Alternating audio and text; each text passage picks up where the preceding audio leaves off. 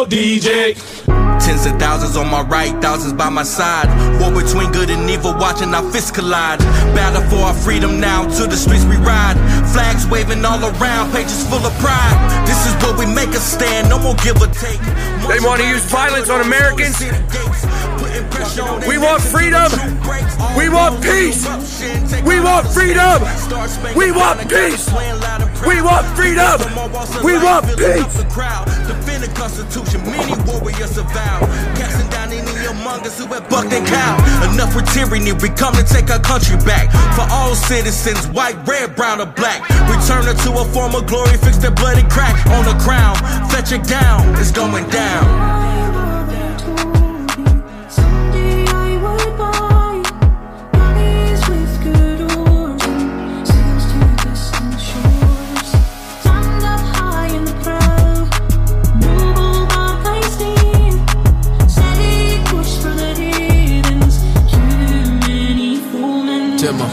My mama told me, yeah, she warned me that this day would come.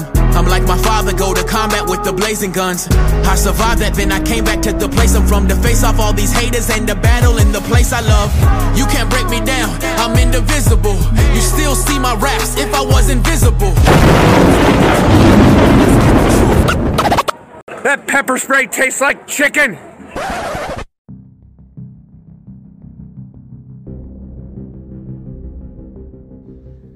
Hey fam, welcome to episode 26 of Freedom Unchained.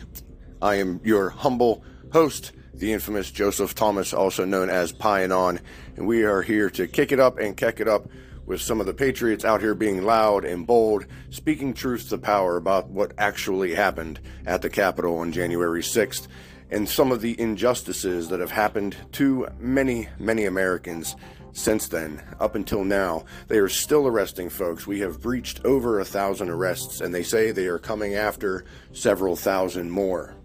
Why? Because we love our country, and we don't believe the Brandon administration.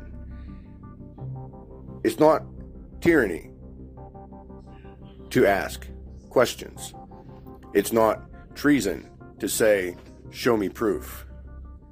It's not un-American to complain about those that we put into elected office.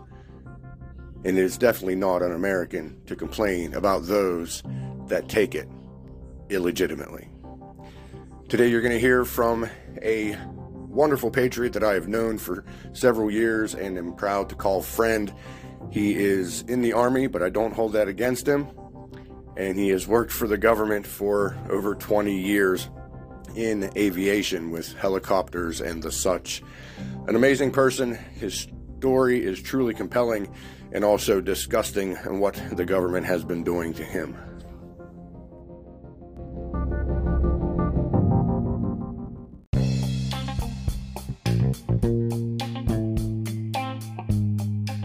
All right, folks, I'm telling you now, you're going to enjoy this one.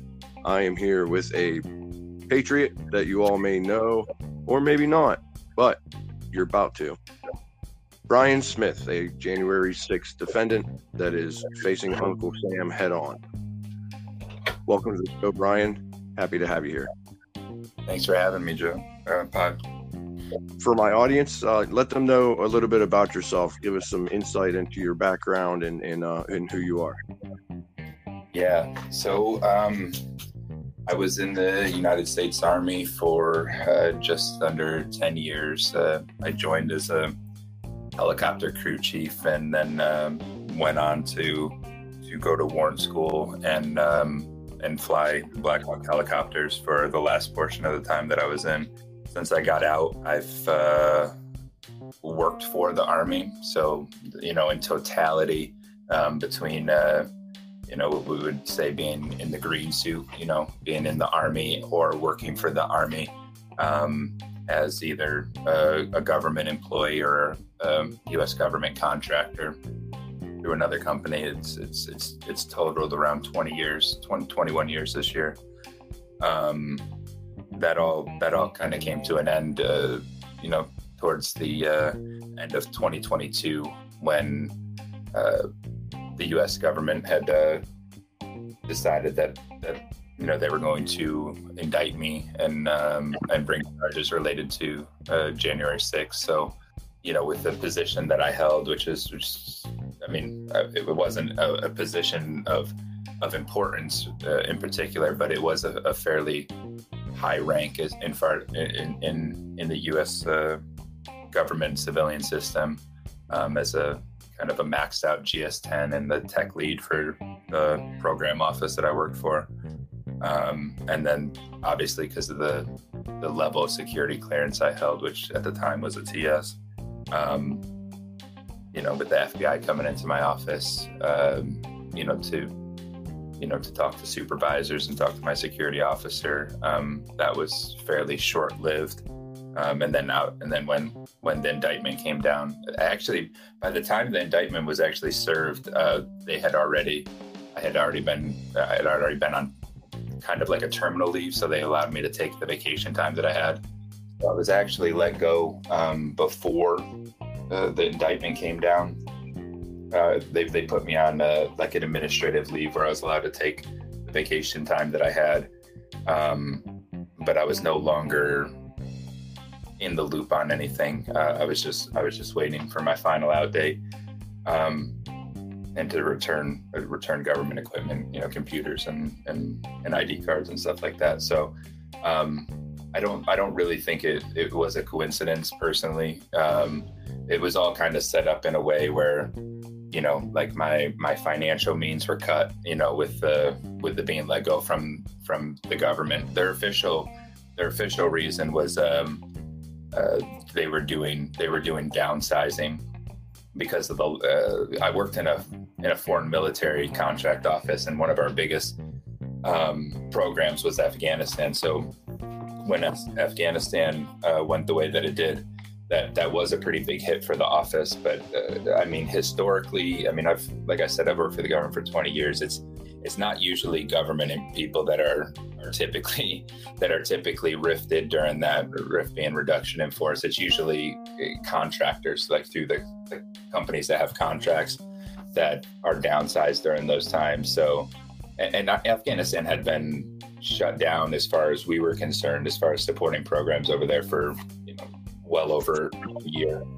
at that point. So I believe that was just an excuse. So it was kind of they went into the offices and talked to the colonel and my GS-14, who's my supervisor, my GS-15, who's the branch chief, my security officer, and actually now I've found out several other people, but a few of them were in the offices, some of them were at their home. That resulted in me being my security clearance being taken, or administratively flagged anyways, for all intents and purposes. It's gone. Put on a terrorist watch list, put into a program where I can't get on a plane.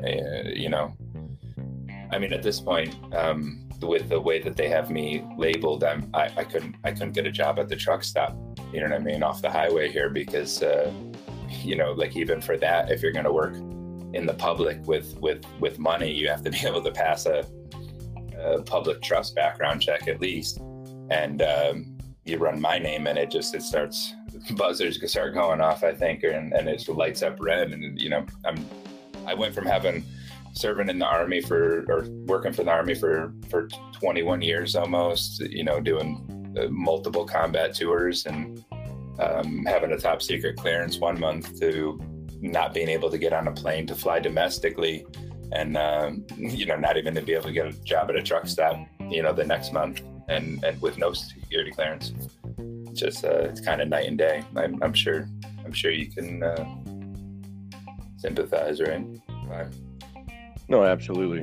They completely turned your world upside down, and they're doing it to many, many Americans. And you were doing everything that your country had ever asked of you, and served with honor and distinction. And you said you flew Black Hawk helicopters, so that would give you some special clearances for the airports itself. For you to not be able to fly domestically is definitely a big hit, and I'm sure it raised some eyebrows for yourself whenever you realized that was going on. Can you elaborate on the effects of the air travel? Yeah, absolutely. And that was actually the first tip off that something was going on. So this was before they ever conducted an interview with anybody that I worked with, or to my knowledge, based on the discovery that I've received and it related to my case, there wasn't, if the investigation had been started or they had me where they were going to look into me, it was very far in infancy in that investigation. It was right after they lifted the mask mandate for COVID. So I wasn't flying during COVID just based on the amount of hassle I was getting inside the airports about the mask and on the plane and stuff like that. So I made a personal decision that I was just going to drive my truck everywhere that I went to. In the first parts of COVID, I was allowed to travel for work, working for the government, before they had the jab mandate. So I was driving all over the place. I tried to fly, and it wasn't turning out well. So once they lifted the mask mandate, I went to it was a few weeks after that. I went to the airport to fly to DC. I mean, I'm only in Alabama. I mean, this is only 2 states over, or 2 districts over rather, and I went to the airport. I was supposed to leave on a Thursday morning. My wife drove me to the airport, and I couldn't check in at the kiosk. And then I went to the counter, and they looked me up. I was like, here's my reservation. The machine won't let me check in. And this was it wasn't too odd at this point. But once she went into the computer, and then she had this weird look on her face, and she's like, well, I've never seen this before. I got to call some people. And, this continued on. It escalated. And, like 4 hours later, I find out that, they're ready to issue me a boarding pass finally 4 hours later, but my flight is left, and I wasn't going to get in till 1 o'clock in the morning the next morning anyway. So there was no point in me really getting on the plane at that point. So I had to rebook for the next day, and I went back to work. I called my wife. She came, picked me up, and I was like, well, there's no point in taking vacation for today. I'll work the rest of the day, the other half of the day.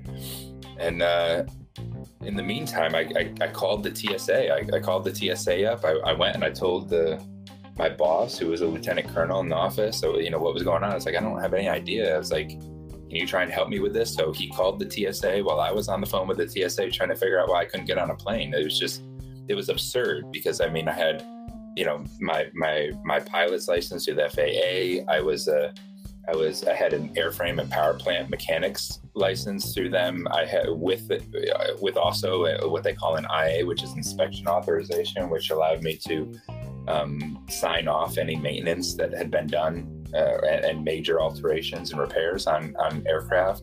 And then I was a designated airworthy representative for the FAA, which means that if somebody had wanted to do some type of prototype work on an aircraft that hadn't been done, I had the ability to review these engineering documents and instructions and deem those instructions to be airworthy for the installation. So these are not simple licenses. So all of them take you have to do interviews with the FAA even to take the tests, and some of them multiple. And but the long and short of that is when I go into the airport, between my government clearance and because my credentials with the FAA, I walk around security, and I just breeze right through it. I'm always, just by nature of the government clearance, I'm TSA pre-checked, and internationally I'm global pass and clear check. So for me not to be able to get a boarding pass or check my bag, I like something is up. And then after being on the phone with the TSA that day that I wasn't able to fly on that Thursday, and they're telling me like, you're not on our no-fly list. That's, you know, there's nothing we can tell you, but you're not on our list. So I showed up in the airport on Friday, and it was the same thing. This time I showed up 2.5 hours early, and that was not enough, you know, to make that flight. But I ended up flying out that afternoon, got in Friday evening. My bags never made it to DC. I turned the bags around on Saturday. I called because I was leaving Sunday to go back home. And I just told them to just send it back to Huntsville because I'm leaving in the morning. They're not going to be here before that. Bags never made it back to Alabama. You know, my bag did not show back up here in Alabama at the airport until Wednesday. Wednesday, I got my bag back. It never made it to DC, and Wednesday I got it back. So I realized at that point that this is, that something is going on if I'm not on the TSA's no-fly list and I'm going through this process. So I figured out the process that I was in. I just didn't realize it was tied to, what they were building as an indictment for this. But I knew that one of the government agencies had put me in this Quiet Skies program, which we can get into in a little bit later of what that program actually is. But I knew something was up at that point. But it is alarming, and I think it's a point that needs to be mentioned that, based on everything that I have. So, I mean, I don't want to say for sure because I wasn't working in, the FBI office or on the JTTF, but from the discovery that I received, I mean, they couldn't have been very far into even looking into me, and if I was involved in it, much less anywhere close to getting ready to convene a grand jury for an indictment. And they put me into this, program that was a Patriot Act era program. That's where this thing got its birth from, this Quiet Skies program, and, was restricting my movement. So the way this works is, the reason why it took so long is because the airline, whatever airline you're booked with, you can't check your bag without Department of Homeland Security approval. So they can't issue a boarding pass or do the bag. And then, I mean, there's a whole lot of other things that go in with it. They've got TSA agents at every gate. And, on my trip from Alabama to DC, I mean, I had after going through the security checks, which are extensive, like I had my bags checked and I was asked for my ID at least 3 other times. And that's only with I switched planes, and I believe they ended up sending me to Chicago on that one because of me missing the flight on Friday. So that's where my layover was at, and my plane change. But in Chicago, they searched my bag 2 more times, and then my bag got searched when I actually got to DC before I left the airport. So. It's quite intrusive. It's a clear violation of any law-abiding person's rights. You know what I mean? To go into the airport, I mean, I was getting really, really upset because I knew that it had, you know what I mean, that I was being targeted, and I knew that I hadn't did anything wrong, and that they were just trying to make it as miserable as possible for me to travel. But I don't think I'm unique in this. I believe that there's several other people with stuff related to January 6th that made it on that list as well. So I can certainly attest to the hassle that you would get at the airport. A lot of January 6th defendants have the same story, and they equate it to the marking on their boarding pass that we call the 4 S's. Which basically means you're going to be moving super slow through all of it and getting checked periodically and, violated by TSA in 7 ways at Sunday. Definitely a violation of your 4th Amendment right. I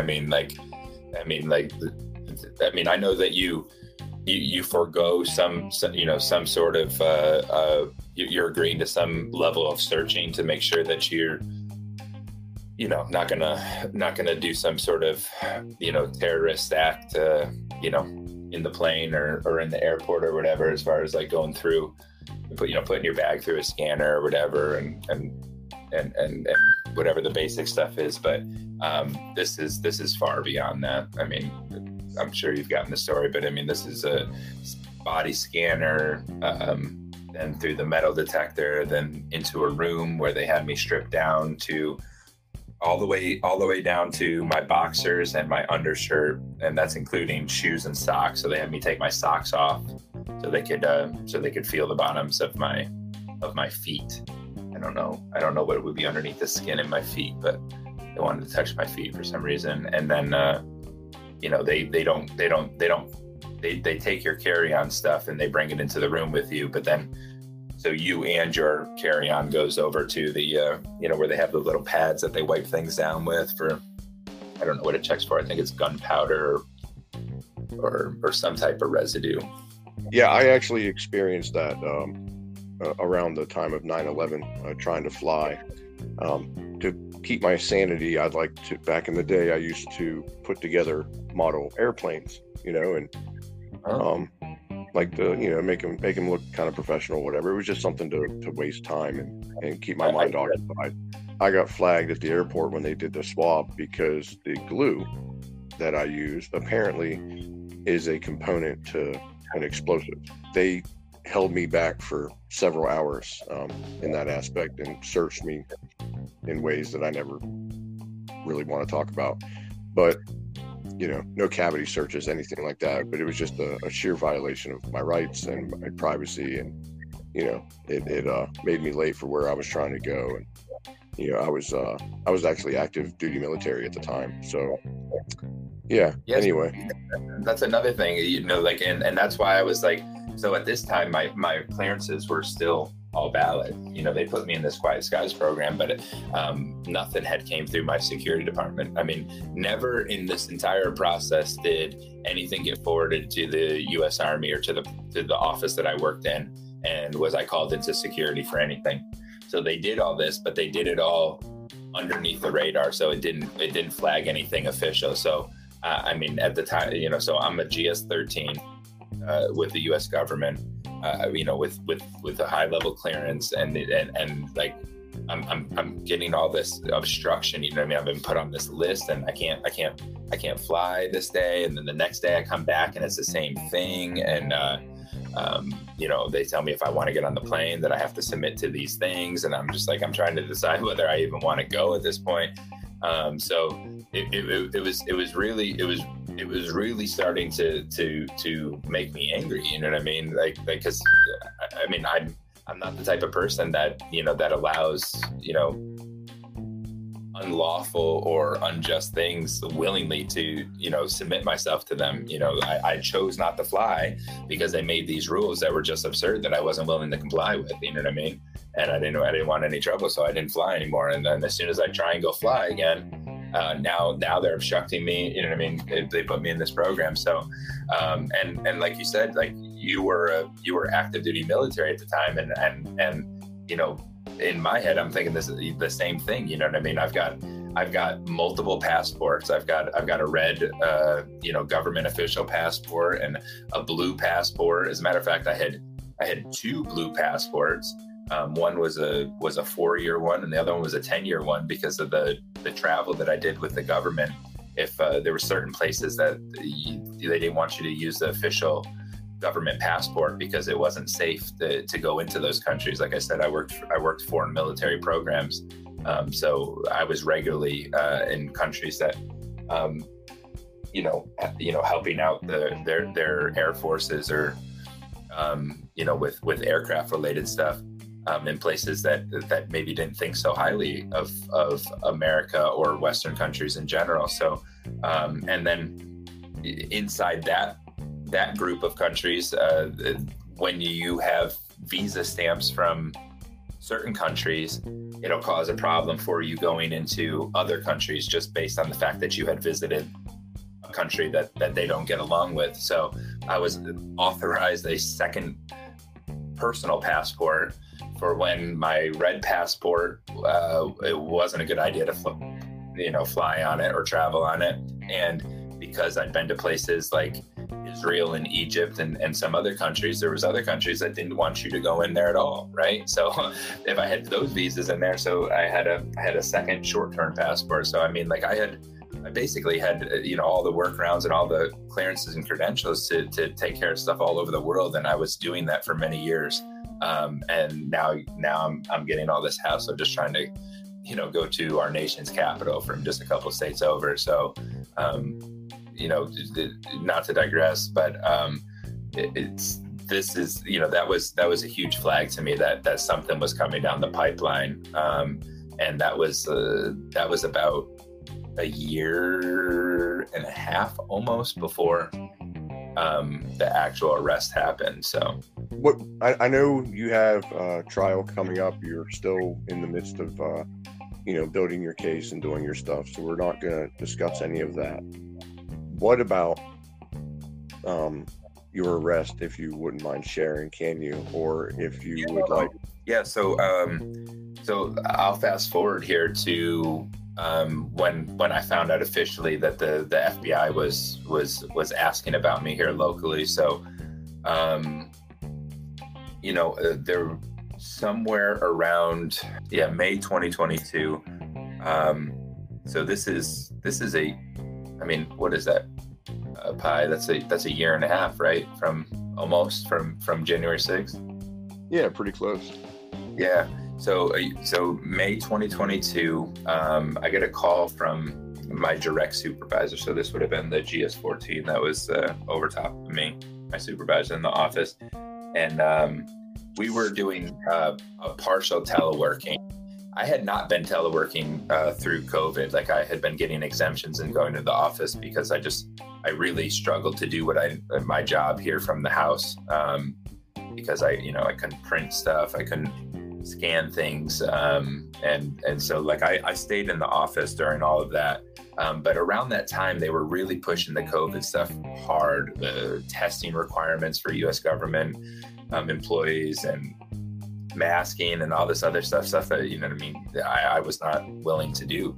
So I started working from home, so I didn't have to do that stuff. And so my supervisor called me up and he said, "Hey, can you come get lunch with me?" And I said, "I really can't today, but I can have lunch with you tomorrow. If you'd like." And he said, "Yeah, tomorrow's fine." So we go to lunch, and after lunch, we're out in the parking lot, and he pulls me aside and he said, "Hey, I just want to let you know that some federal agents showed up at my house over the weekend, and they had some pictures, and they were asking me if this was you, and they were asking some questions, like some profile building questions, who I hang out with in the office, and if he, what type of stuff we talk about, what type of stuff we do, blah blah blah blah, what type of employee I was," and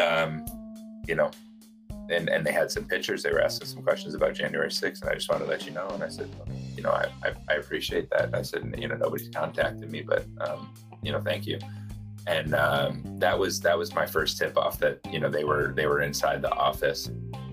It was another couple of months from there before they actually reached out and contacted me. So I'll take a step back. So after I found that out, I got with my attorney that I had here locally, and I told them what was going on. I told them what my supervisor had told me, and I asked him to try and get ahead of this, to reach out to the local FBI office here, or the Birmingham field office, and I was just terrified that they were going to come kick in my door in the middle of the night in SWAT gear, like they have multiple times to multiple J6ers. I've got young kids in the house. I've got 4 kids. 2 of them are, I got one 6-year-old and I got another 5-year-old, real young kids. I also have a Doberman dog, And like my worst fear was them kicking in the door, shooting my dog, and my kids just being terrified because all these officers are in there, with flashlights and rifles and SWAT gear, and they just killed the dog.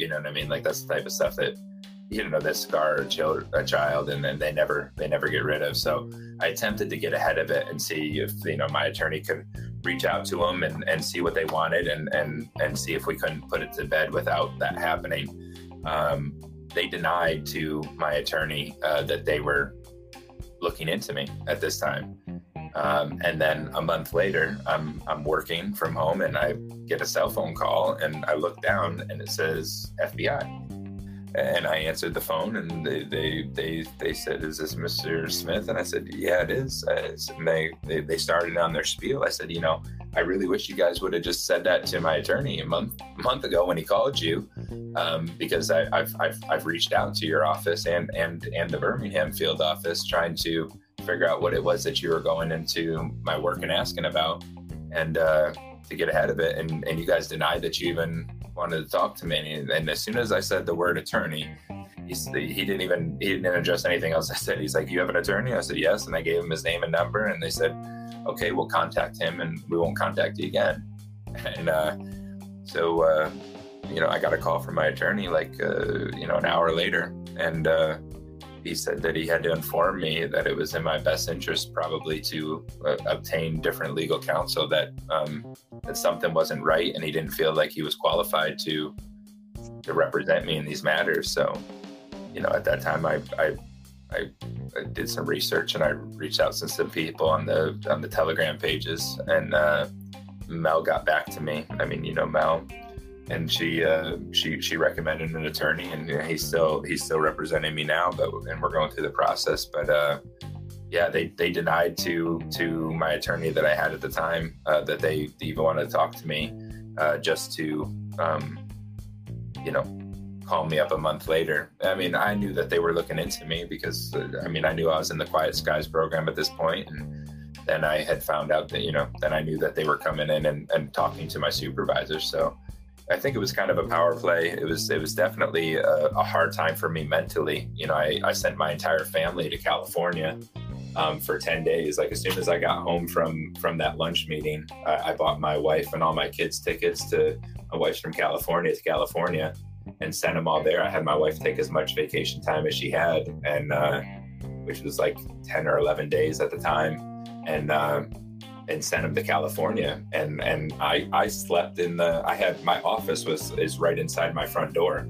I took my desk out of the office and put a bed in there and slept like right in the front room next to the front door. So if and when they kicked in the door, like, they wouldn't have to go too far into my house to get there. You know what I mean? It was kind of a stressful time. It's been kind of a stressful process, but I was just worried that my dog was going to get killed and my kids were going to be here and witness this type of stuff. And it's a hard process to go through. Yeah, absolutely. Want to give us some insight on your actual arrest? Yeah. So this is another good one. So, many months went by from the time that they reached out and talked to my attorney. I attempted to, get information into what they were looking into. I really didn't have any information from my supervisor. He couldn't really provide me with anything. He said they had some pictures. They were asking if these pictures were pictures of me, if they looked like me. And they had mentioned January 6th in the interview, but I hadn't seen these pictures, and I had no idea, why they were looking into it. And the only thing that they would say is, well, he already knows because he talked to his supervisor or whatever, is what they kept telling my attorney. So then I asked them, I said, listen, I don't feel comfortable going in there. I said, ask them if they'll give me their questions in writing, and then we can answer them and give them back to them. They refused to do that. So it got to the point where we were pushing it down the road for like a week or a little over a week. And finally I just told my attorney, I said, I'm not going in there. This is not something that I would have ever did, before, say maybe, 2020 or something like that. Like if the FBI wanted to ask questions, I would have not had any hesitation in going in there and answering any questions that they had. But just based on what they had did to so many people at that point, I'd seen how they were serving these warrants and the grand jury process and how they were railroading people. And then the clear what I deemed to be psychological warfare that they were engaging in with the engaging and then then giving it, you know, a month or two, you know what I mean? Like in between these processes, you know, also I was having, problems like financially with moving money around, like with any sort of digital payment system, PayPal, Cash App, you know what I mean, transferring stuff like from one bank account to another to my wife for bills. Everything just was too perfectly timed with them going in with the interviews, and then the end of the fiscal year, and me being let go from the government, and then right after I'm let go, then so then, you know, that's when they called my attorney up, is after I was kind of on, you know, what I described as administrative leave or terminal leave. They called my attorney up, and I mean, this is in December, so we go from May when they're asking, going and talking to my supervisors, all the way to December. So at the end of it, I told them, like, they're going to have to get an indictment or a subpoena if they want to talk to me, because if they're not going to answer basic questions about like what kind of questions they're asking, or give me the questions in writing so I can see them and answer them, you know what I mean, to make sure that what I'm saying is 100% accurate, and you know what I mean, there's not things that can be misconstrued. They were unwilling to do any of that or give me any more information into what they were looking into. You know, what they had told my first attorney is that they were looking to prosecute another case in which I had came up, and they were looking for my help in prosecuting that case. That was a complete lie. They were building a case against me. So now I've already found out that they're lying, and they're being evasive, so evasive and weird that my first attorney had to notify me that he didn't feel that it was in my best interest for him to continue to represent me, that it was out of his, you know, his field of expertise. And so I wasn't going to go into their office and talk to them at that point. So, you know, my attorney tells them that they're going to have to get an indictment to talk to me, or a subpoena. And almost 7 months, it's 6.5 months from there before they actually get the indictment, or at least unseal the indictment. I don't know when they actually got the indictment, but they call my attorney up and tell him that they got an indictment, that they're gonna, you know, they're gonna get a warrant issued that night, is gonna be signed, and they're gonna go arrest me. So he goes and tells them, don't do that. He's got small kids. He self-surrenders. He's you know, I mean, he's already self-surrendered. He'll be there at 9 o'clock in the morning, you know, tomorrow morning. So we think that we've got it worked out for me to self-surrender. You know, my wife goes to drive me down to the FBI office, and I mean, they're following me from the second I pull out of my driveway. I mean, I picked them up before I even got to the stop sign at the end of our road, and you know, we drive down to you know, to their field office down there. It's about a 20-minute drive from my house. Well, before, you know, we're about to pull in, we're at the intersection to take a left to pull into their parking lot, and you know, they decide that they're going to take me down in the middle of the road while I'm on my way to go self-surrender. You know what I mean? So this is like, you know, 9:15 in the morning on I don't know, I don't actually remember what day of the week it was, but it was a work day. You know what I mean? It was a Monday through Friday. I think it was on like a Tuesday, but I'm not 100% sure about the day of the week it was. Middle of the morning, it's a work day, and there's a large bank that's like right there across, you know what I mean, on this side street, like across from them, with people coming in and out, and there's other things in the building that their office is there too. And you know, they take the truck. Yeah, you know, they have a car come up in front and slam on their brakes and stop the truck with the lights on. You know, they have me get out of the vehicle, out of the passenger thing, you know, guns drawn, have my wife do it. They put me in handcuffs. They put my wife in handcuffs. You know what I mean? And, I mean, just so ridiculous. I mean, literally, while I was walking backwards towards the person that, you know, that was on the little bullhorn or whatever, I mean, I could have spit onto the FBI's parking lot property. I mean, I'm that close, you know? So it was just it was a show, so they could get get the pictures of it to put in the paper or whatever else. You know, meanwhile, they've now violated my wife's Fourth Amendment right against, you know what I mean, illegal search and seizure. You know what I mean? Because they've taken her out of the vehicle. They've detained her. I mean, she was not in handcuffs long. You know what I mean? It was only, you know, maybe 5 minutes or whatever, but well, why did they have to take her out of the vehicle? What did she do other than she was driving? I mean, this entire time, I mean, we went to, there's 2 FBI offices in the city that I live in. One of them's on base and the other one's off the base.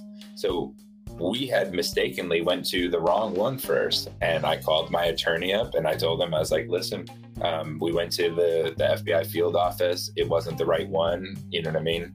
You know, it's only like, 10 minutes away. It's off post on the other side. I was like, calling. So what I'm saying is that my attorney was in contact with one of the agents that was in one of the vehicles that was following us, telling him like, hey, they went to the wrong one. They're headed over there. So that they were in constant communication with my attorney. I didn't know that one of the people that was in one of those vehicles that was following us was the person that my attorney was talking to, but it was not like, you know what I mean? Like we were fleeing from Mexico and they had to take us down before we crossed the border. This was, we went to one FBI field office and it wasn't the one that I was supposed to go to. It was the one that was off post, not the one that was on post.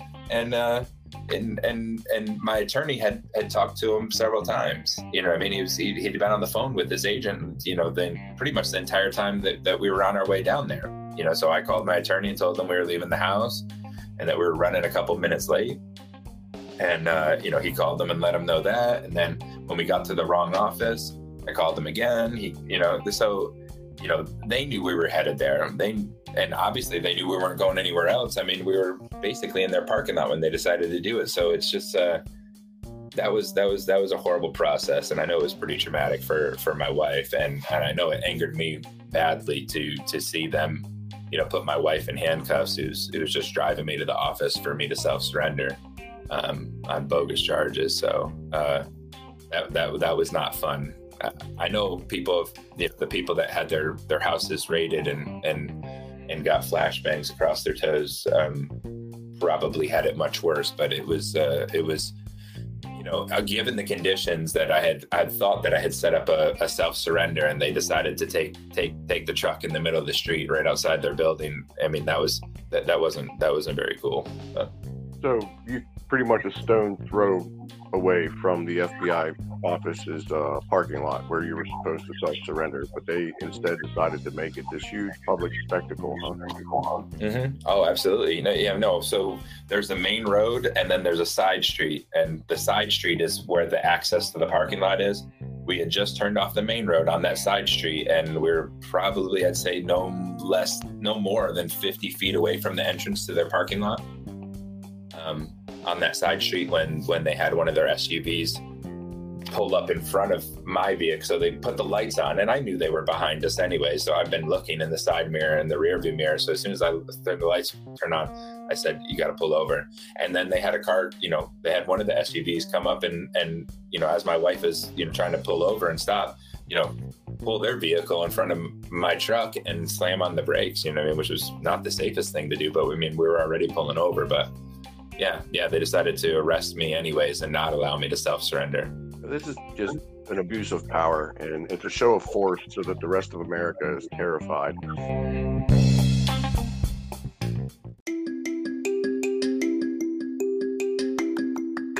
Hey fam, you want to help keep this podcast going and support this endeavor of being an obnoxious prick to those that want to enslave us? Then check out MammothNation.com and use the 30% discount code of FreedomJ6. MammothNation.com is a shopping market online that is a frontline competitor to Amazon. They do not help any of the companies that are pushing China into the forefront. They stay away from leftist causes. They vet all of the producers and merchants on their site for veteran-owned companies and companies that are friendly to our patriot movement. So go to MammothNation.com and snub your nose at Amazon. Use the discount code of FreedomJ6 and get 30% off. You can also get a sweet deal with MakeHoneyGreatAgain.com. Promo code FREEDOM. That way they know who sent you. Get a 1 pound raw bottle that looks like Donald Trump, which is hilarious. And honey is just amazing. So promo code FREEDOM, MakeHoneyGreatAgain.com. And if you're looking for merch, go to P2P Printing. That's the letter P, the number 2, the letter P, printing.com and /Pionon. You can get all the Sing for Freedom gear that your heart desires, and it is going to help make patriotism sexy again. p2pprinting.com /Pionon.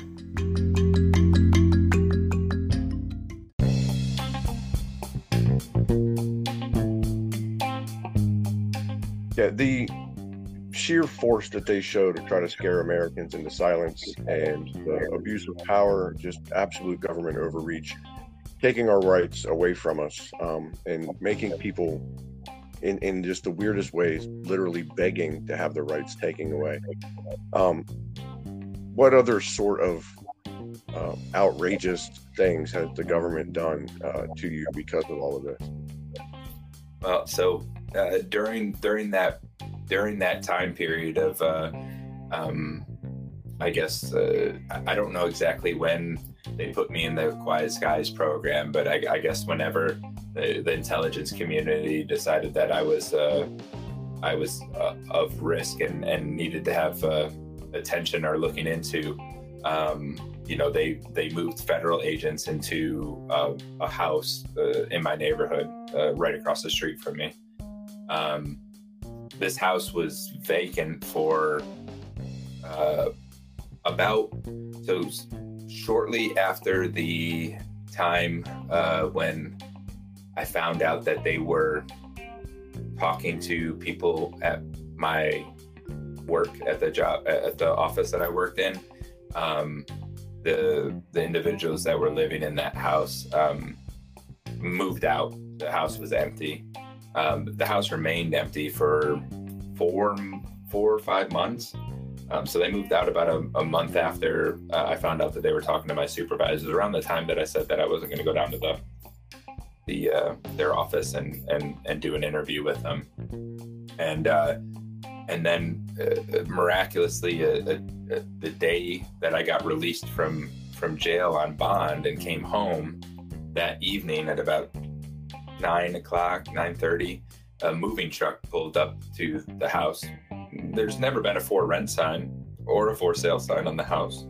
And I had checked Zillow because I had suspected that it was government somebody, either agents or workers from one agency or another, just based on the practices of the people that were living there at the times, and what I perceived to be surveillance on my residence. This was confirmed in the original arrest indictment that they were occupying that residence and were conducting surveillance on my home.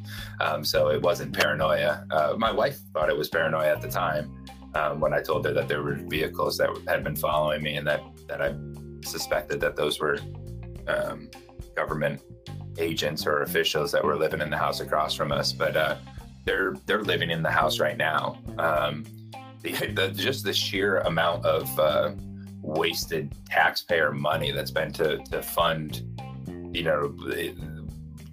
I consider myself probably one of the most, patriotic people amongst them in the country. You know what I mean? Like I've done nothing but support and defend the Constitution since, I was 18 years old, for the last 21 years. And to have them put this kind of manpower and resources into me, who is a nobody, and has done nothing, not on January 6th or any other day that would be that should be by any reasonable person construed as seditious or any sort of activity that would be harmful to the United States or anybody that's in the United States or anybody anywhere for that matter, is ludicrous. They've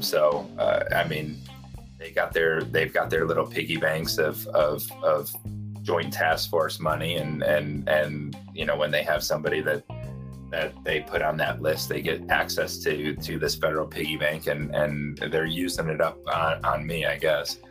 So, not only am I being surveilled, and I don't think I'm currently being tailed for a couple weeks after I was released out of jail after their arrest. I 100% was being followed multiple times every time I left the house in any vehicle. my son's got a car. My oldest son is 17, and my wife has a van, and I have a pickup truck. It didn't matter which vehicle I was driving. I was being tailed for a couple of weeks, at least 2-3 weeks. There was the banking account stuff. So every time I used my card, my debit card or a credit card, or I used my PayPal or Cash App or any of that stuff, it would be flagged for suspected fraud. I mean, to the point where I would get my card unlocked for suspected fraud. I would go use it there's a gas station literally, less than 0.1 miles from my house, right? From the corner of my street. I use it all the time. Several times a week, I stop there for something to drink or to get gas or whatever.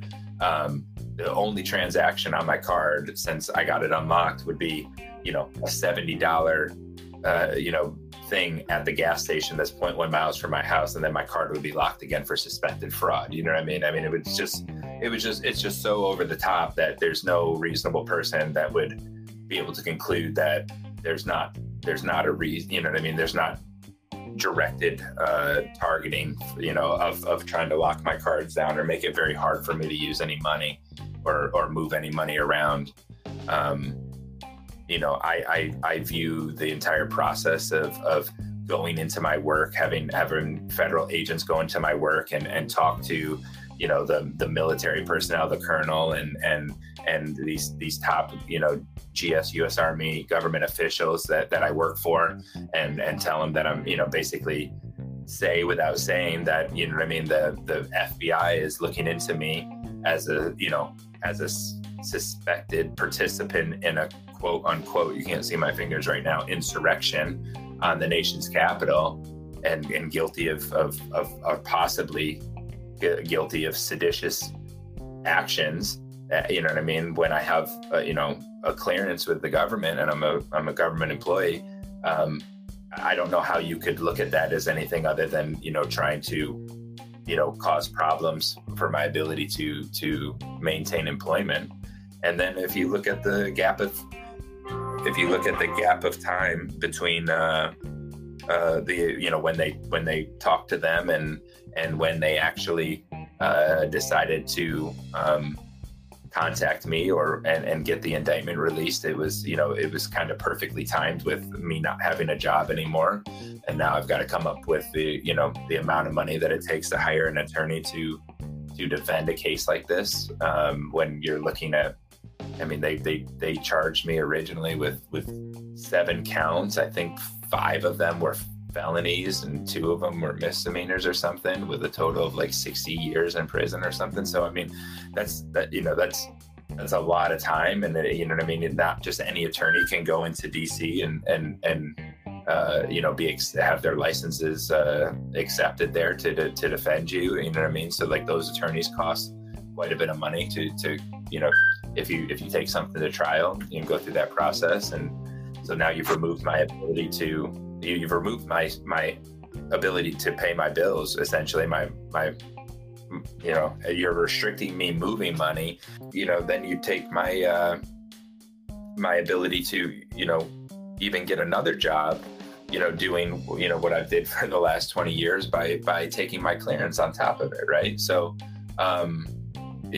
just all of that combined, I fail to believe is some kind of coincidence, mixed in with what I would describe as psychological warfare tactics in between, trying to break people down mentally and cause them to slip up and say something or do something, under duress. It's just, it's not been a fun process. I'm not unique in having to go through this process, but no American should have to go through this. This is third world stuff, this stuff of tyrannical government. This is definitely some third world kangaroo court bullshit. If you don't mind telling, what were your charges? It was civil disorder, entering and remaining in a restricted building or grounds with a deadly or dangerous weapon, disorderly and disruptive conduct in a restricted building or grounds, engaging in physical violence in a restricted building or grounds, disorderly conduct in a Capitol building, parading, demonstrating, or picketing in a Capitol building is the ones that they brought forward. And I'm sure there's a couple of those has multiple counts. Yeah, correct? So a couple. So like the entering or remaining in a restricted building or on grounds with a deadly weapon or a deadly or dangerous weapon. There's another count of assault that was tied to that. I think that's 18 USC 1752. Underneath that in the subsection, so some of those had multiple counts. So they've actually charged me with assault with a deadly weapon on a Capitol police officer while being in a restricted building or on grounds. You know what I mean? In a restricted Capitol restricted zone or something. That's the most serious. You know, I think it's got a maximum of like 25 years or something without the multipliers. You know, like if you don't admit responsibility, even if you're found guilty, they put multipliers on your sentencing. So somewhere from like 25 to 28 years or something like that. It's absolutely insane. The punishments that they are doling out for these bogus charges are just outrageous, and they're, you know, overcharging just the most simplistic things. You know, grandma went to the Capitol, took a selfie, and went home, and you know she's looking at like the rest of her life in prison because of it. And Antifa, BLM, and other entities can burn down our country for 7 months, and we have politicians cheerleading on the street corners trying to get them bail.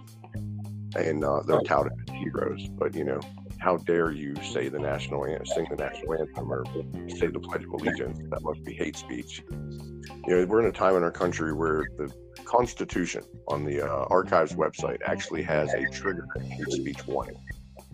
That is just a slap in the face to every nation-loving American.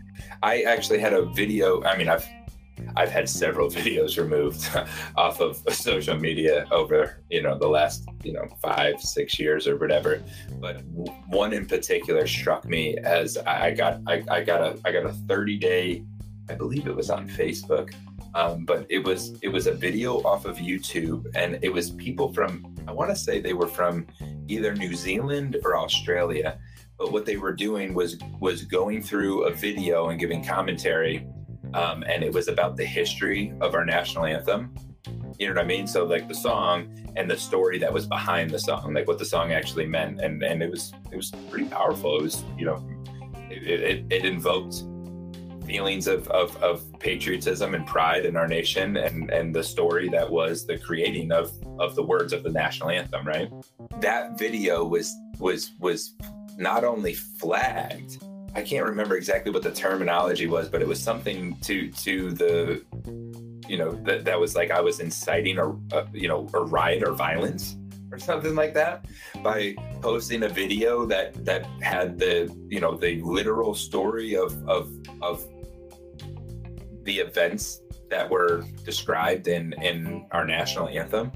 You know what I mean? It was like how am I inciting violence by posting this, you know? So it was that one right there was just like, I mean, it was like, you know, I don't think anybody that's had that veil lifted off their eyes thinks that you know, any of this stuff is rational. You know, you were saying that you know these are kangaroo courts and everything. We're living in an upside down world right now, Pi. I mean, it's like what's good is bad, what's bad is good, and you know, up is down. It's just like you can't approach these situations or approach the state of our country or any of the events in it from a rational perspective, because there's no rational explanation for it. The only explanation for it is tyranny and you know, ill intent.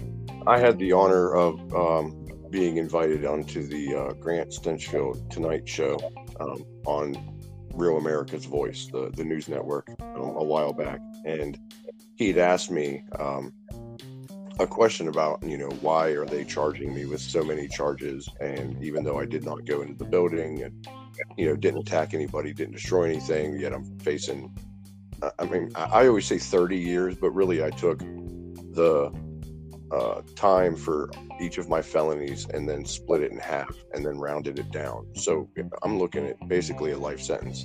But I say 30 years, which still would be considered a life sentence because I'm already 40. So if I do 30, then I'm going to be in my 70s, and being 70 in federal prison doesn't bode well for my health. Yeah, so if I got 90 when I got out, you know what I mean? If I make it that far. He asked me, why are they charging you with all this kind of stuff? And I mentioned government overreach and just the fact that it's absurd. But I looked at him as like, I can't rationalize the irrational, so I can't answer your question basically. And you hit it on the nose right there. It's just everything that they're doing. This is going to be a black mark in our history, and I believe that if, as Americans, we the people can use our voice, follow the constitutional process, and restore our nation back to her original glory, the America that we grew up with and the America that we envisioned for following generations, the history books will look favorably on those that peacefully exercise freedom of speech to speak up in defense of election integrity, American values, and the tenets of liberty. And so that's my hope, that we can get her back to where she belongs, and that the history books will reflect what we have done here as a peaceful fight for freedom, just as the days of the civil rights movement. Martin Luther King Jr. is held up on a pedestal and heralded as a hero for human rights. But back then, the FBI infiltrated their groups. They were attacked, and some of them killed. Their homes burnt down. I mean, you name it. They were smeared, and people were crying from the street corners that they're trying to destroy democracy and destroy our nation. And they were just speaking up for basic human rights. And so we look back at them now with respect. And I think that's the time that we're in, or at least something that I can relate it to right now. And that hopefully when my kids and their children look back and are taught about these times in their history classes, that they can see that all we are is just a group of Americans that believe in freedom and liberty and fair and equal, true blind justice. And we spoke, and the tyrannical powers tried to crush us, but we prevailed, as we always do as Americans. That's right. I agree with you. And I was going to say the exact same thing when I heard you bring up Martin Luther King. Martin Luther King, Muhammad Ali. I mean, there was many individuals in our history that we look at as civil rights and human rights activists that at the time the very same government that's persecuting patriots today were also persecuting these individuals who were making traction and were causing change and causing attention on the injustices of those days, right? I also am a very spiritual person, and I believe that that God has His hand over this country and these times, and I think that in the end that this will boomerang back around. I don't know how that happens, but if history is to be our guide, it is usually when God moves, it's in a very quick and undeniable manner that it was anything other than Him. So that's where I put my faith, and honestly, that's where I have to stay, because I mean, I think I said it earlier in this interview. I also have children. I've got young children, and without the faith that this was going to prevail. I mean, that's why I'm fighting the fight that that I am. That's why I'll take this all the way to the end, because without fighting to the end, like I've got nothing left. They've destroyed my career. They've destroyed my name at least professionally, and in some aspects personally. There's a lot of people that don't know what happened on January 6th. So, I mean, it's a little bit bewildering to me, but you and I, kind of live in we might as well be in a different world from a large majority of America. You know what I mean? They literally, they only get their information from what pops up on their cell phones, for a large majority of it. And I can tell you that podcasts like yours or social media pages like mine and other patriots that are attempting to expose corruption and the truth, like those aren't the ones that are making it, to the mainstream media, the news. So.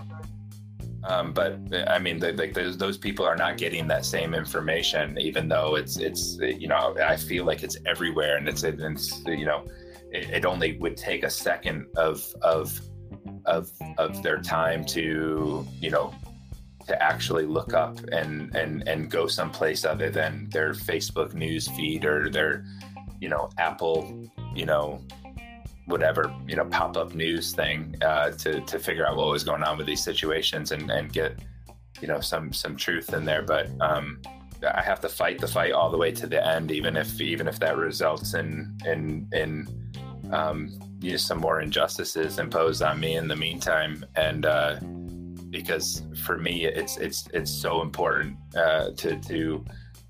to set the example for my children, when they look back on this. And I do believe, like you said, history will be corrected, that they know that their father, stood for what was right and fought, with everything that he had, you know what I mean? Even though it's bankrupted me, even though it cost me my career, even though it cost me, all these other things. I mean, they took all of those FAA licenses that we talked about, the FAA, received notice from the TSA that I was suspected to be a terrorist and a danger to airline or passenger safety, and they pulled all of my credentials and licenses. So the very last means for me to support my family doing what I've did my entire life, which is the work work in aviation and perform test flights or do some sort of specialized prototyping for these aircraft, engineering type stuff. I can't do that on any aircraft right now because they revoked all of my licenses. Now I've appealed this with the NTSB, which is the National Transportation Safety Board, and demanded a hearing with an administrative judge where the evidence will be laid out, where they justify, revoking all of my licenses, and they justify the claim that I'm a risk to airline or passenger safety.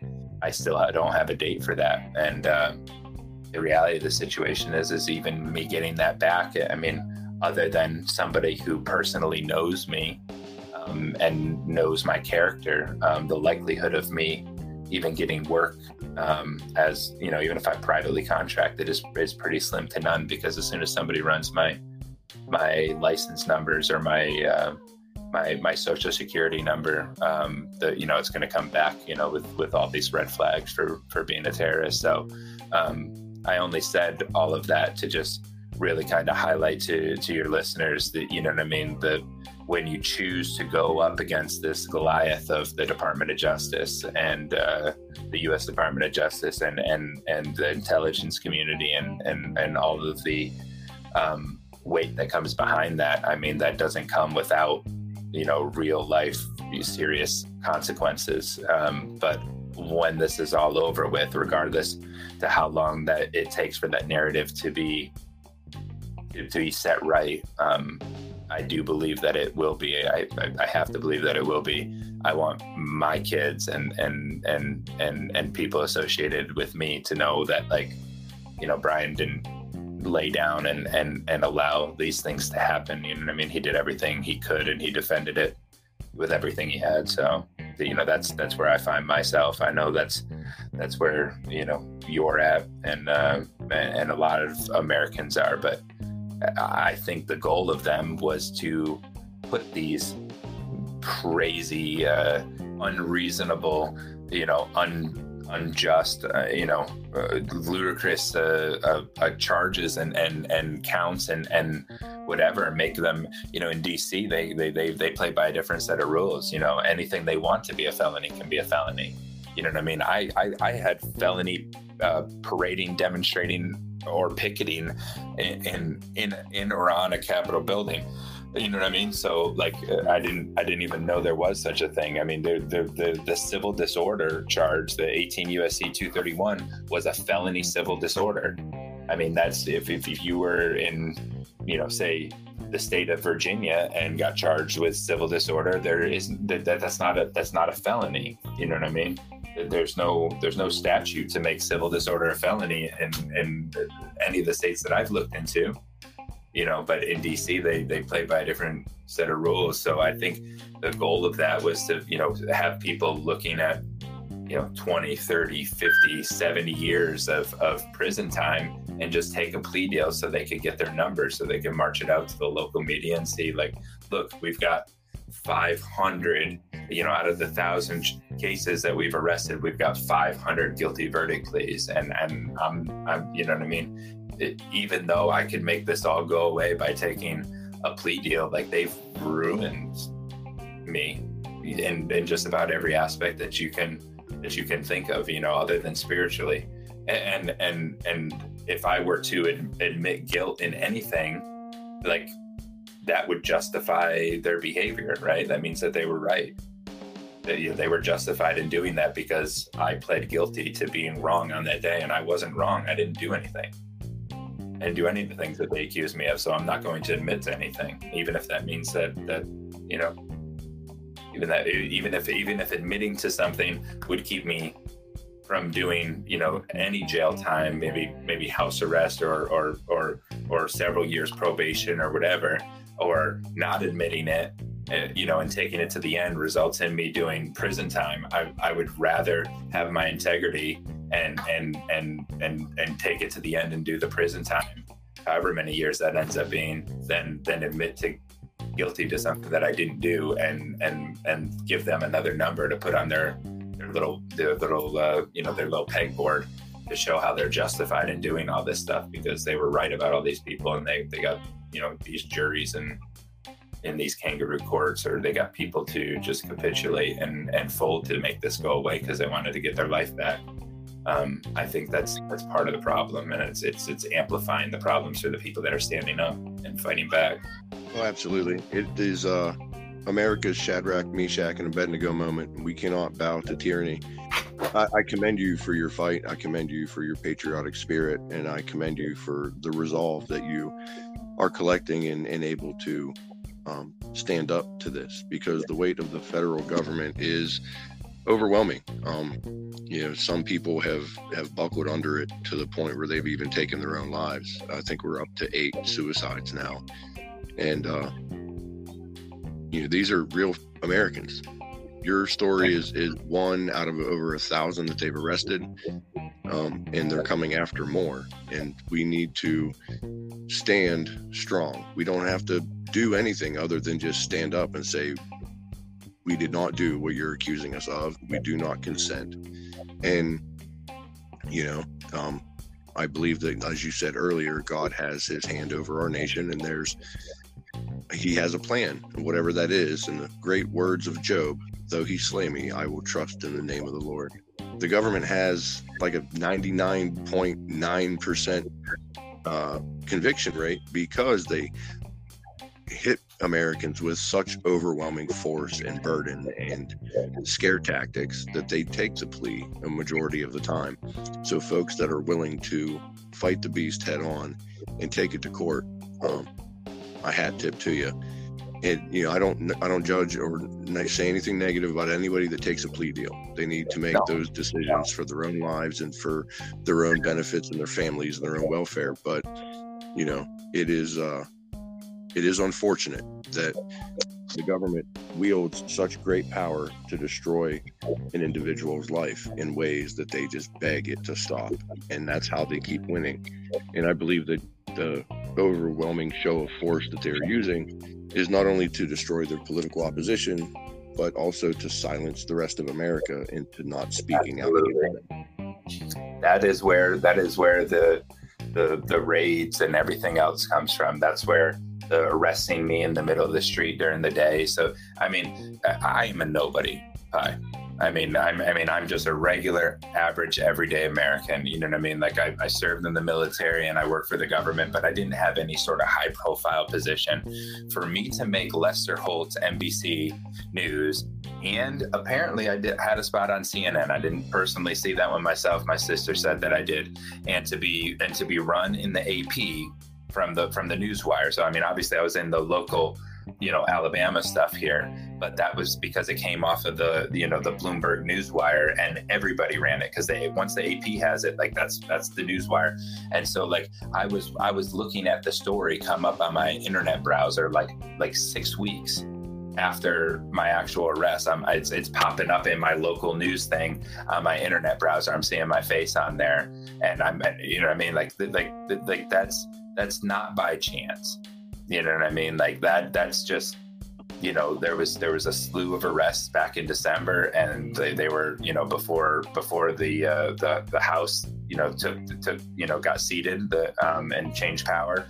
And, they do these raids on everybody's houses and take the pictures of them and put them on the news or whatever, because they're trying to show everybody else, like, yeah, go ahead and say something. You'll be next. You know what I mean? And whether it's conscious or subconscious, it's definitely in the psyche of individuals who are thinking of standing up, and also probably, you know what I mean, in some whistleblowers' minds as well. You know what I mean? I'm sure that there's people working on this JTTF and inside the bureau or inside some of these offices that are working on putting these cases together that have been awakened through this process and realize that maybe what they're doing isn't what they thought they were doing, and maybe that they're persecuting a bunch of average day Americans that really didn't do anything wrong.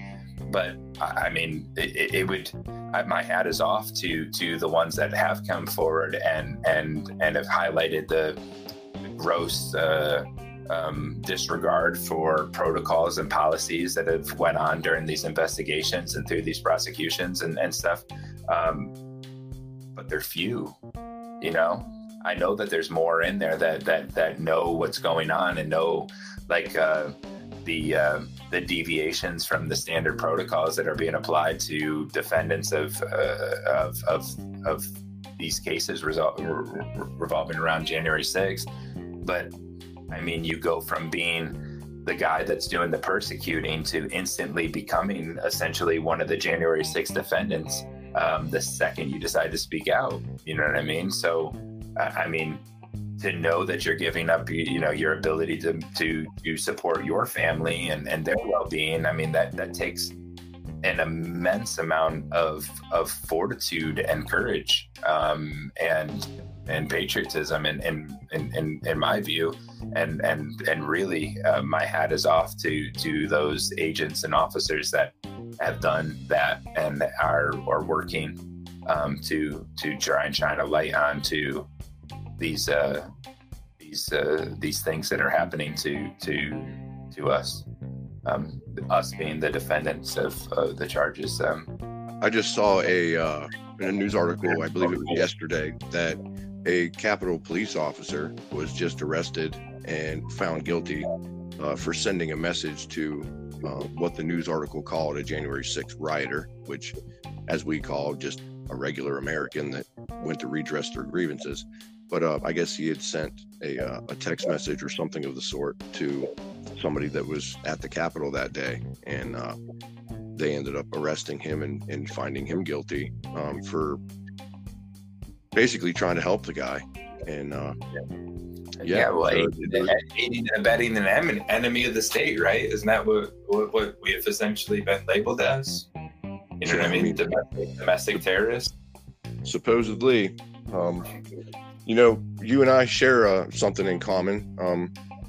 You said you were arrested in Huntsville. That's actually where I was arrested by the FBI as well, was Huntsville, Alabama. No way.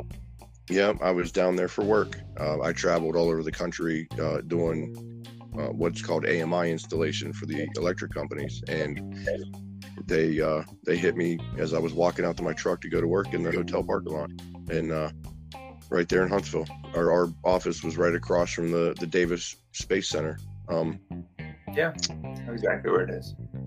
Yep, and that's there was a restaurant down the road that I would frequent after work. Go get a burger, maybe a cold drink or whatever, but then go back, get cleaned up and whatnot for the night. But after my arrest, I was awarded bond, but I was still in Alabama for a while, and I had nowhere to go, no money, no transportation, nothing. Like, everything got yanked away from me.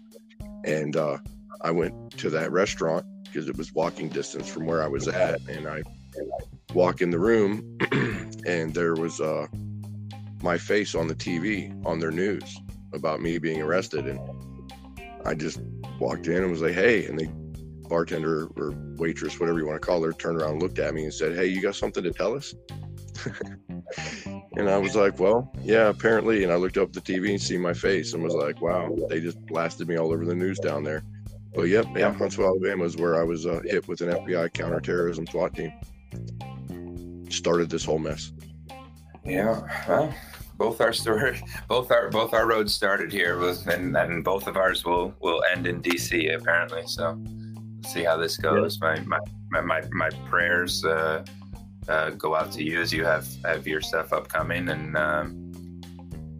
my prayers go out to all the January 6th defendants that got cases coming up. I mean, my date's set out to the first available. I had court back last month, around the 20 something of last month, and they set my trial date, but the first available wasn't until like November, and that's a maybe in November. So I mean, I've got several months of just trying to make it, just trying to pay the kids' tuition for school, and get the mortgage paid, and pay for my legal defenses, and to build my case. I wish they could have made it sooner, but they've also, in addition to all the other rights they've violated, they've requested at every hearing that I've had the right to waive my right to a speedy trial, based on the sheer volume and magnitude of the cases and around this, and the amount of evidence that they have to sift through to build the case, because they've got thousands of cases that they're attempting to prosecute. So I wish some people would kind of pay real close attention to what you just said. They arrested you, charged you, and then they're waiting, and they need more time to sift through the evidence to build their case. We've all known previously, at least is how I thought it, they would suspect you of something, gather evidence, build a case, then arrest you. Now it's the other way around. They arrest you and then have to figure out why.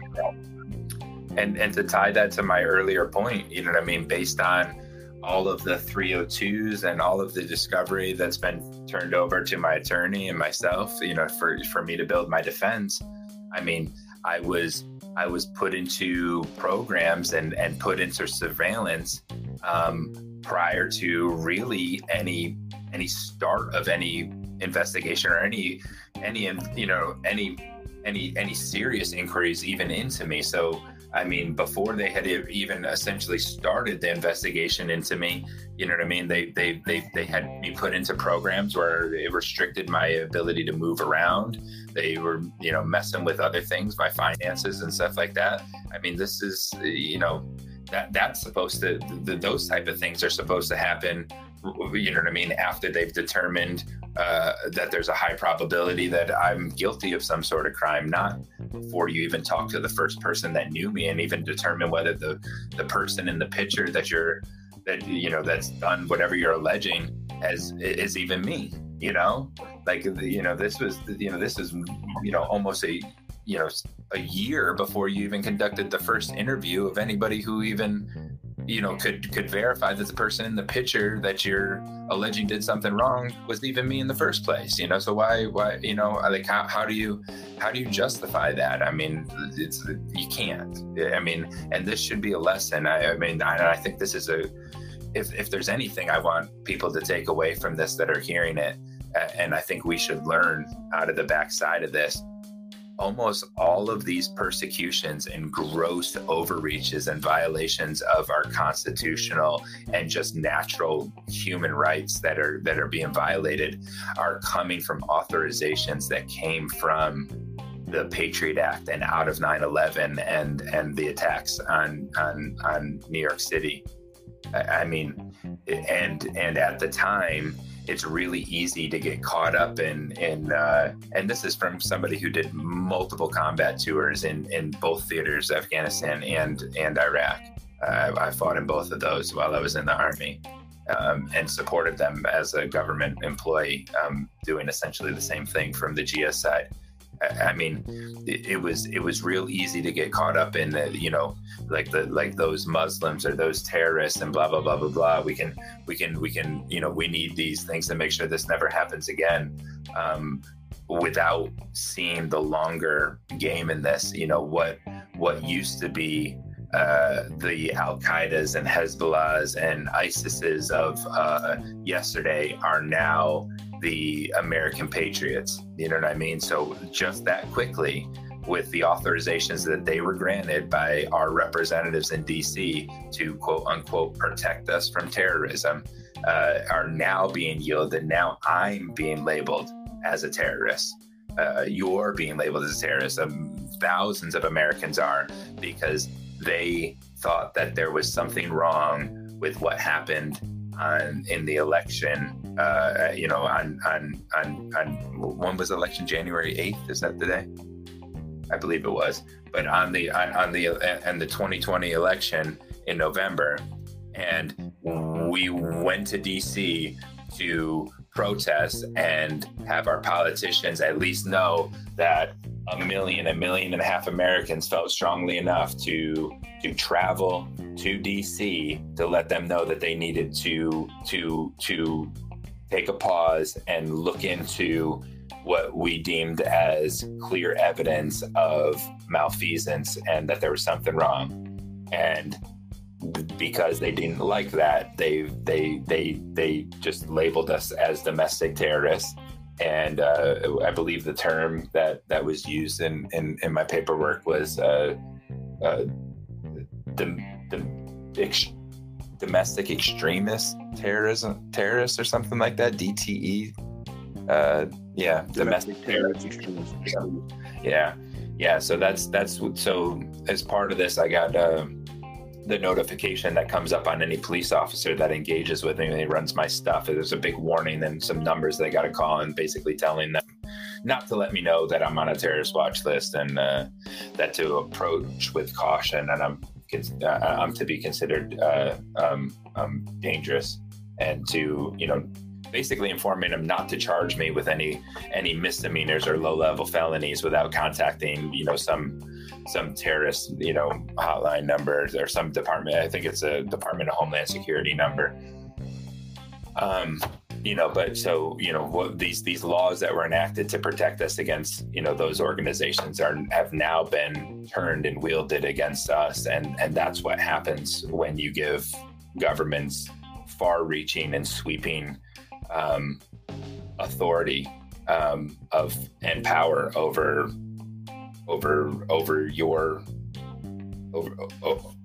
your life. You know what I mean?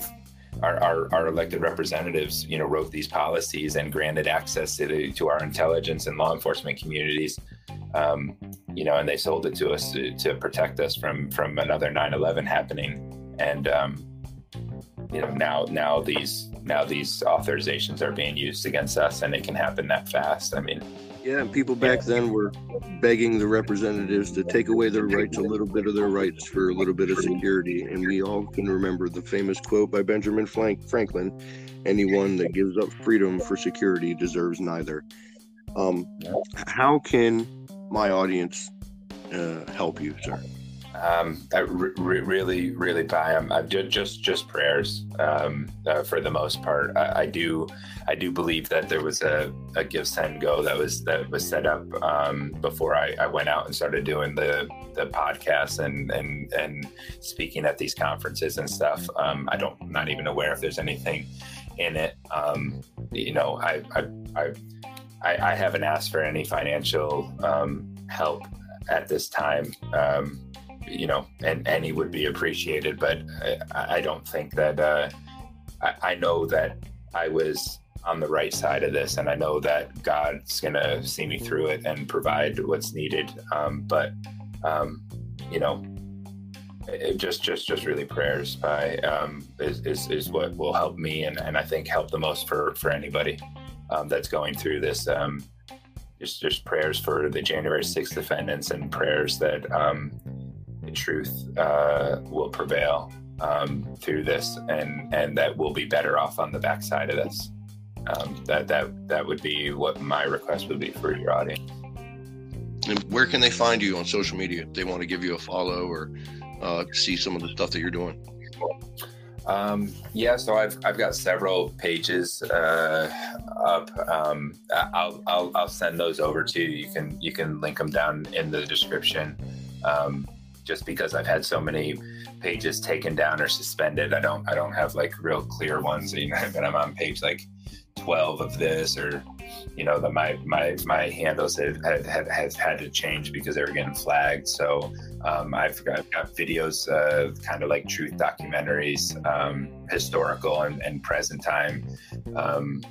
Kind of some of them decodes and stuff like that going through there, and some of them just showing clear examples of where where these types of actions had happened and been done by our own government in the past, and not even like in our we're a pretty young nation, but I'm talking about within our lifetimes. Like a lot of these things have happened before, maybe on slightly smaller scales, but it's not the first time that they've attempted some of these things and done these things to law-abiding American citizens. So great. Well, you have anything else that you would like to share, Bryan, before we wrap this up? No, I'd just like to thank you for allowing me to come on your platform and tell my story and bring attention to your listeners of what's been going on, and the overreach that a lot of us are going through, and kind of just shining a little bit more light on it, and maybe coming at it from a different angle than they were aware of before listening to my story. Well, we're certainly honored, and it's always a pleasure to have you share with us. The insight that you brought forth is some stuff that I'm sure they have not heard yet, such as the sheer abuse of your entire life's work and the destruction of everything that you have strived so hard to succeed in an instant over their own overreach and just overpowering abuses. And also, I've considered you a friend for a few years, and the work that you do online, I admire, I look up to, and you're definitely a lot better at video editing than I am, for sure. It's only from sheer volume of lessons learned. I'm not a technology guy. I'm not a computer guy. This was drinking from the fire hydrant, and had been blessed with a few people that were pretty good at some stuff, that showed me some tricks or made some recommendations for some programs that made it a little bit easier for me. But if you would have told me 5 years ago that I wowould be clipping together news articles and videos and putting them together into short 17-minute videos or whatever, making documentaries, I would have been like, you got a hold of some good stuff, didn't you? Like I'm technology retarded. Like they claim they had a monkey fly a space shuttle, so it doesn't take a genius to do a helicopter either. And I don't consider myself a genius by any means, and I wasn't really computer inclined. But there's a lot of people that have just put their head down, and I consider myself one of them, and I'm not going to stop until I hit my head on the wall at the other end. You know what I mean? I don't know how much further it is, but I'm not looking up either. Could be soon, could be a long time from now, but they're going to kill me or I'm going to hit my head on the wall, one or the other. Well, you are truly a rock star, a patriot, and you have done services for this nation that many should certainly respect and revere you for. And if I ever see you in person, I'll shake your hand, and we'll sit down and have a nice cold glass of tea and kind of laugh about this and how we made it through it. Let's go, Brandon.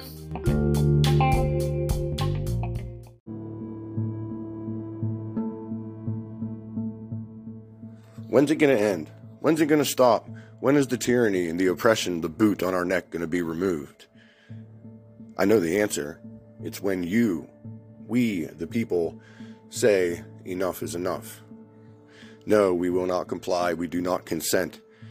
It's when we unite as one and tell our representatives to represent the views and values of the America that we want to pass down to the following generations. Bryan's story is disgusting in how they have just completely upended and destroyed, dismantled his life, ruining a decades-long career of success and service to our nation and to our fellow citizens. Even though he tried to comply, tried to do the hoops that they put in front of him, they still decided to arrest him publicly in the FBI office's parking lot, of all places.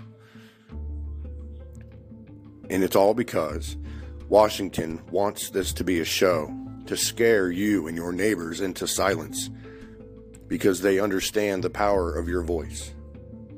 So, we should use it peacefully to write our representatives, call your congressman, call the U.S. Marshal's office, demand investigations, call your attorney general for your state, demand investigation into what truly happened, and also what is happening within the courtrooms now. Overreach of prosecutors, bias within the judges and the judiciary. The list is long, and you, my audience, have heard many, many stories, but I'm barely touching the tip of the iceberg of what is truly going on. There's much happening behind the scenes, and none of it is good for us.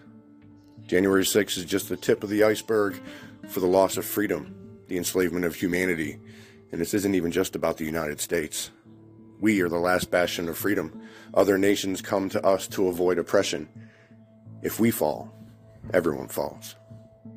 Until next time, remember, you're the ones with the power. So let's wield it peacefully and shake down the walls of Jericho, because the Brandon administration ain't got nothing on we the people, because we're Americans, and it's going to stay that way.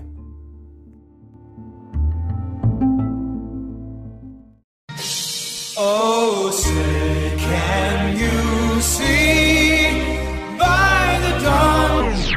Hey, hey, hey, hey, hey, hey, hey. This ain't no game.